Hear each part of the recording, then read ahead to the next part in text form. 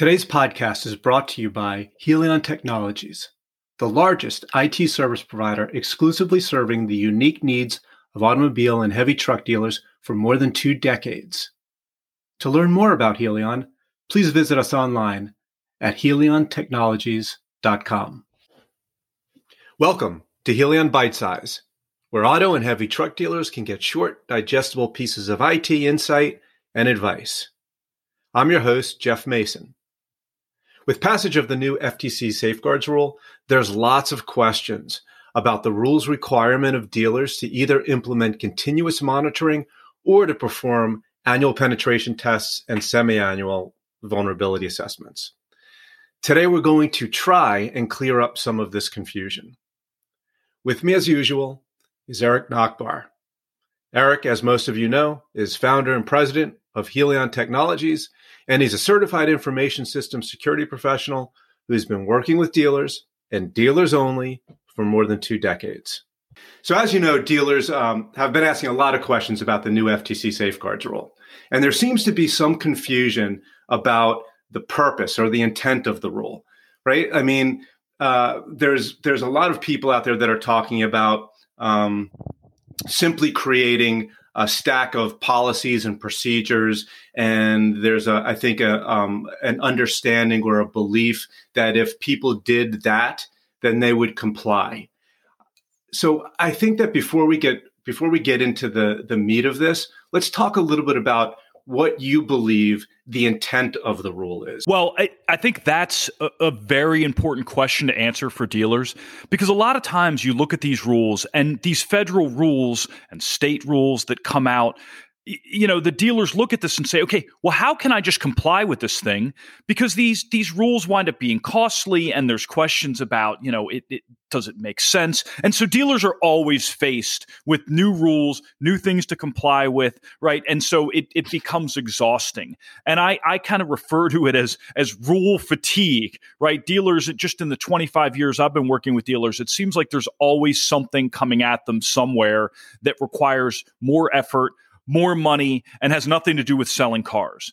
And I think, you know, dealers should be cautioned when they look at these FTC rules and don't think about it that way. Don't think about these rules as just something to check off your list and something that can be complied with by some, you know, magic formula, you know, pay some fee for a few $100s a month and now you've got your rules, right? That's just not what it is. The way to think about these rules is, how do they make your business stronger?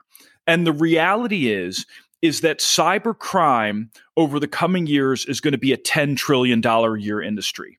And in our experience, and we're out there with over 750 dealerships, right? We're seeing what's occurring with about 30,000 dealership employees every day.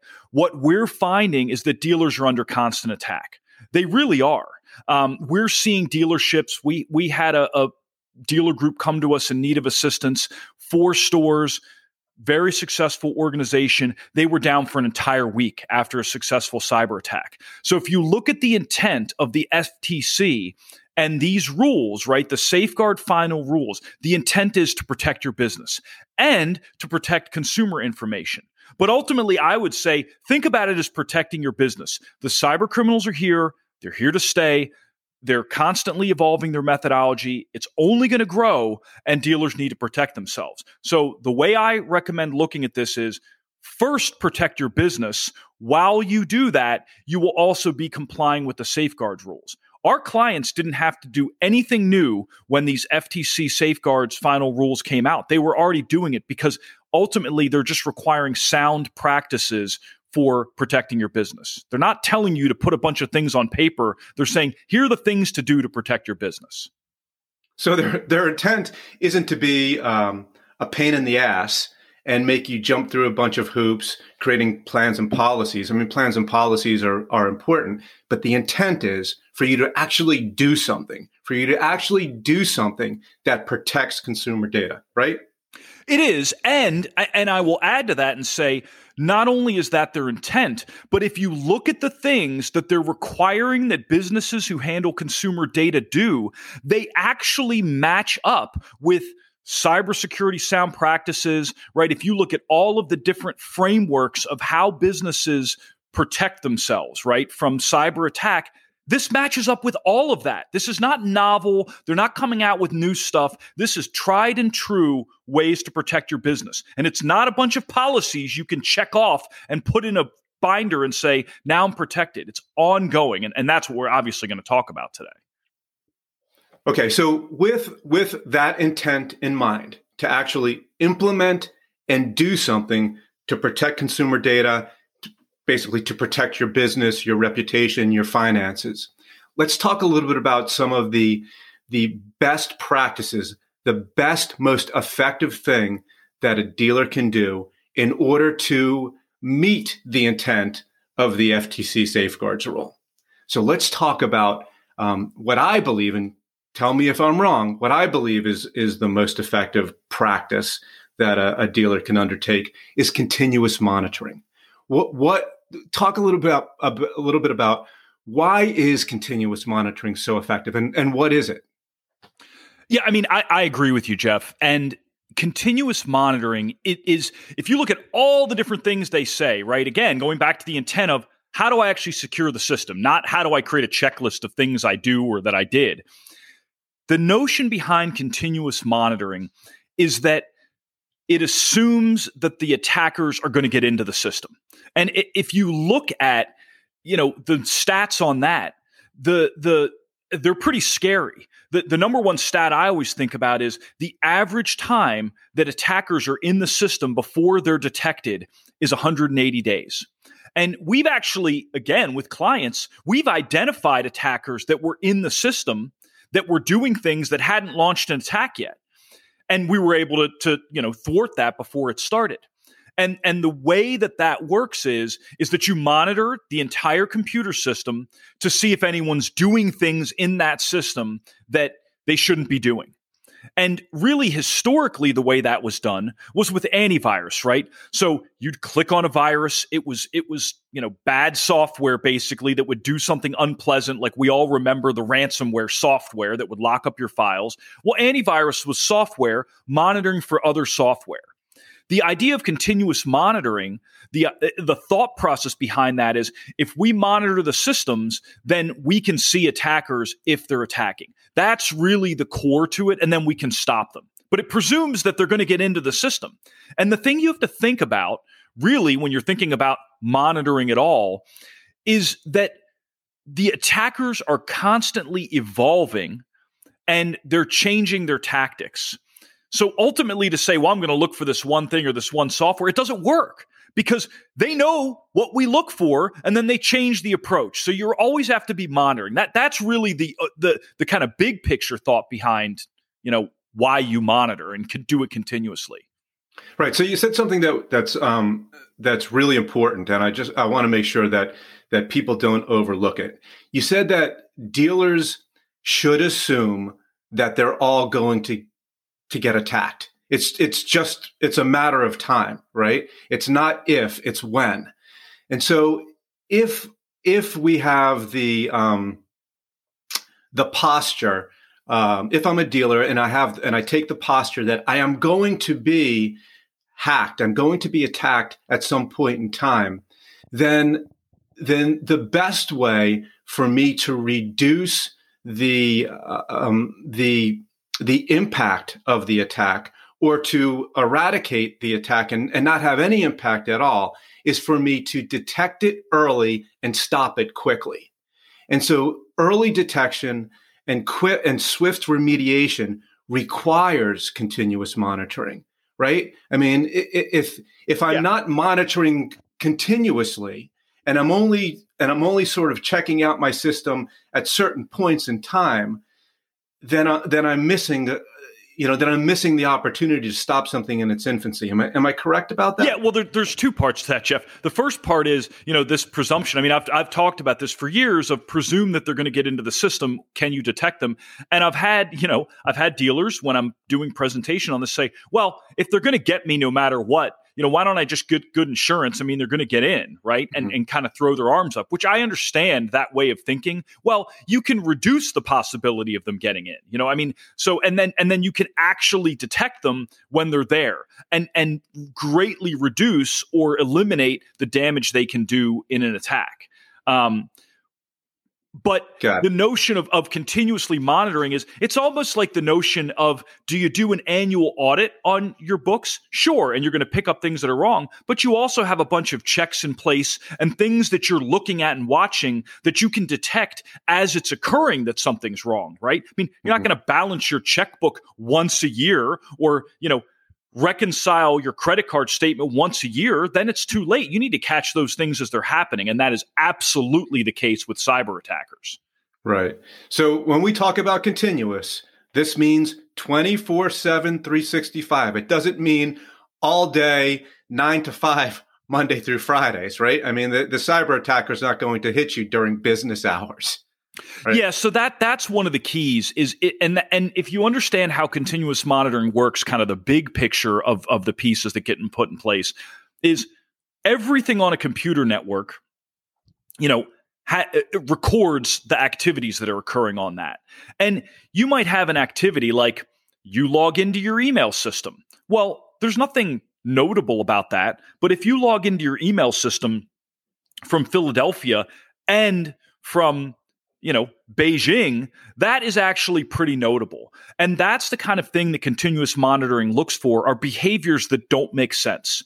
And once a behavior like that occurs, and if we take that example a step further, that would actually get put in front of somebody, right? A person, a cybersecurity expert that has, expertise in threat analysis and hunting for these attackers and what types of methodology they employ.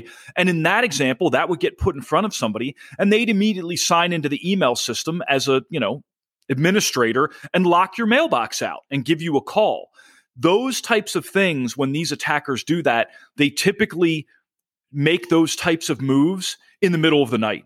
Because that's, in the time zones where they're making those attacks, because that's when things aren't going to be spotted. And once they launch something like that, they'll have hours to put things in place where nobody's looking. So it is actually essential that you're doing that ongoing monitoring and that you're doing it 24/7, 365. Now, if you look at FTC rules, one of the things that in numerous ways they require are continuous monitoring. They're very clear on that you need to capture everything that's happening on all of the computers. You have to analyze it, you have to monitor it, and be in a position to take action immediately. So they're very specific about that you have to do that. So I have a couple of questions about how continuous monitoring works. But before we get into that, I think that people who are listening will be, I don't want them to tune out thinking, oh my God, he's talking about something that's tremendously expensive. It's something that, a small dealership like mine would never be able to afford. So is that true? It's not true. I've heard that actually get repeated numerous times now as FTC safeguards are getting talked about. And frankly, I'm not really sure where that notion is coming from that it's expensive. This is one of the beauties of the consumerization of business software, where you can buy monitoring based on the number of computers you have. And typically it's a few dollars per computer. So if you're a small dealership and you've got, say, 100 computers, for a few $100s a month, you can buy the most sophisticated 24/7 monitoring that exists by, top cybersecurity monitoring providers that can actually be reactive and everything else. Helion provides that type of monitoring for our clients, and it's a few dollars per month, and they have tremendous protection. It's probably one of the most cost-effective cybersecurity protections you can put in place for your company. It's because today, continuous monitoring is being offered as a service. So the cost of the Security Operations Center, which I'll talk to you about or ask you about in a second, and all of the software that you use in order to help the people within the Security Operations Center do their job, that cost can be spread amongst a wide variety of different organizations when you're offering it as a service, right? That's exactly right. Yep. Okay. So you mentioned some of the expertise that, people that have expertise in malware reverse engineering, incident response, digital forensics, threat hunting, all of that.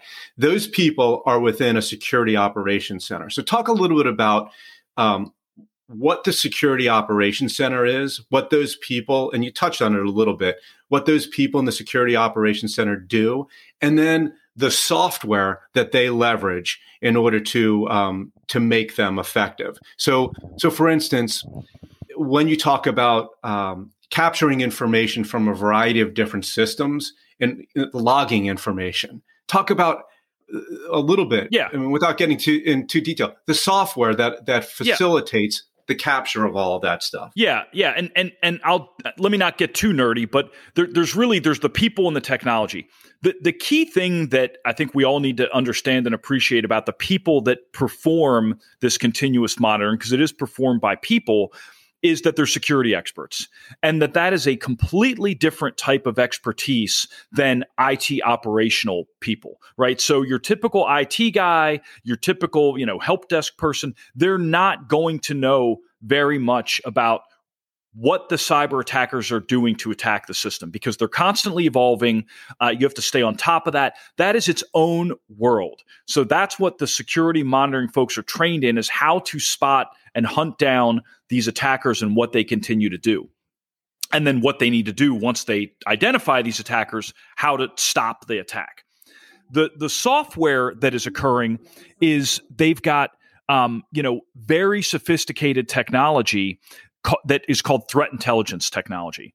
And what they're doing is they are capturing all of the logs. So everything that every computer and network device and email system is doing, they're capturing all of that and then analyzing it to figure out, are there attackers in the system? So it's really a very sophisticated combination of computers and people.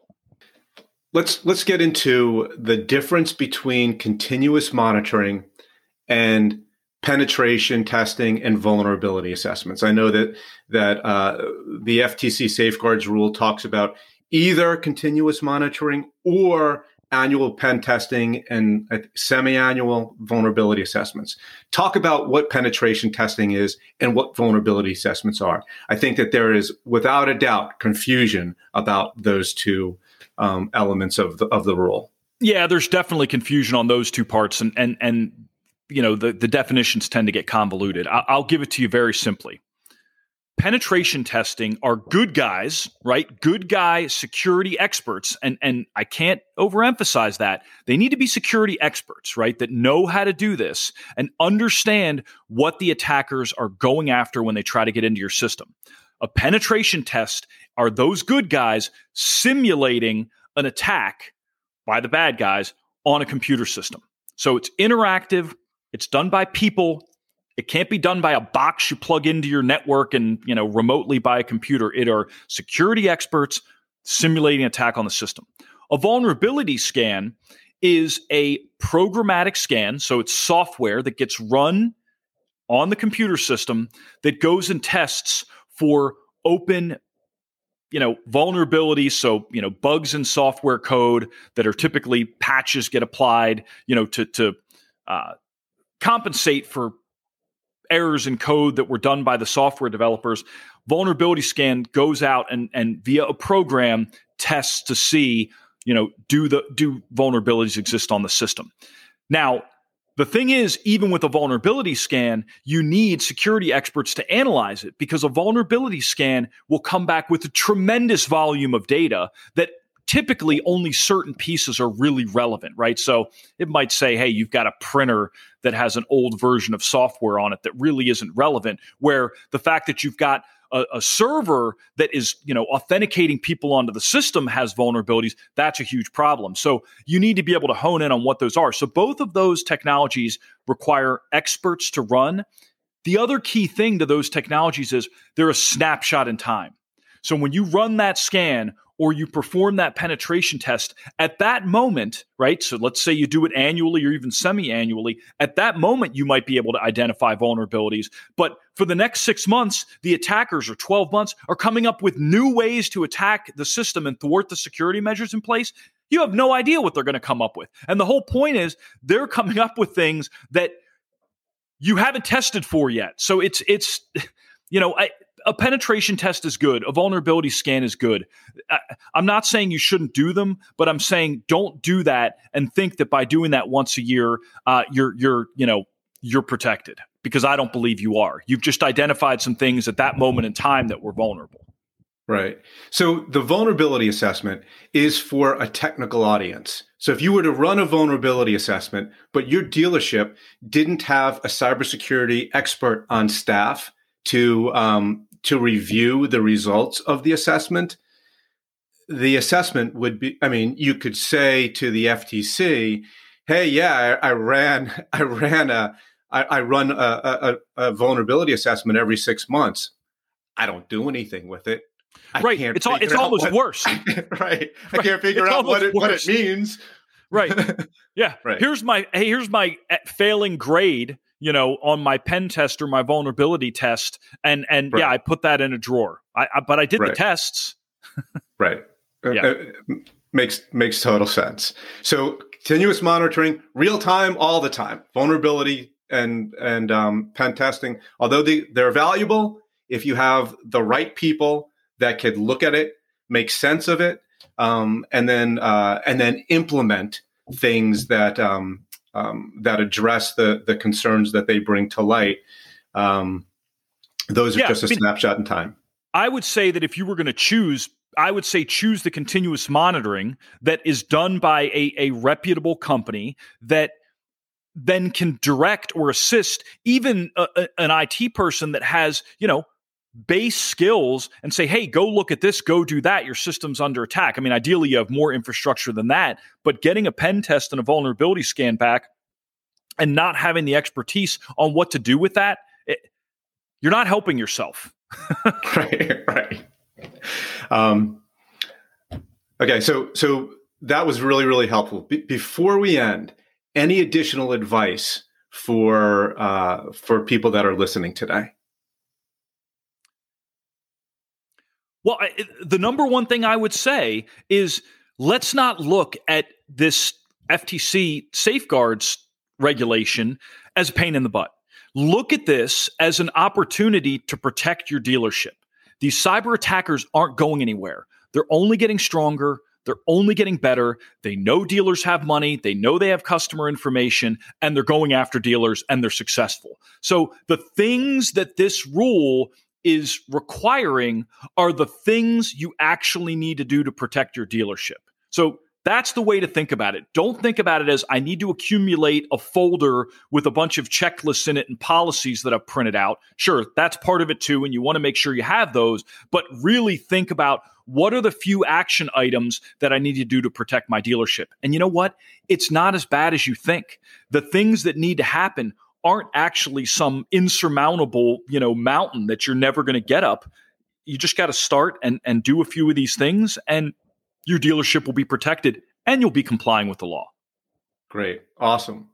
Very, very helpful. Thank you once again. You always provide clarity when it's needed. So thanks, man. My pleasure.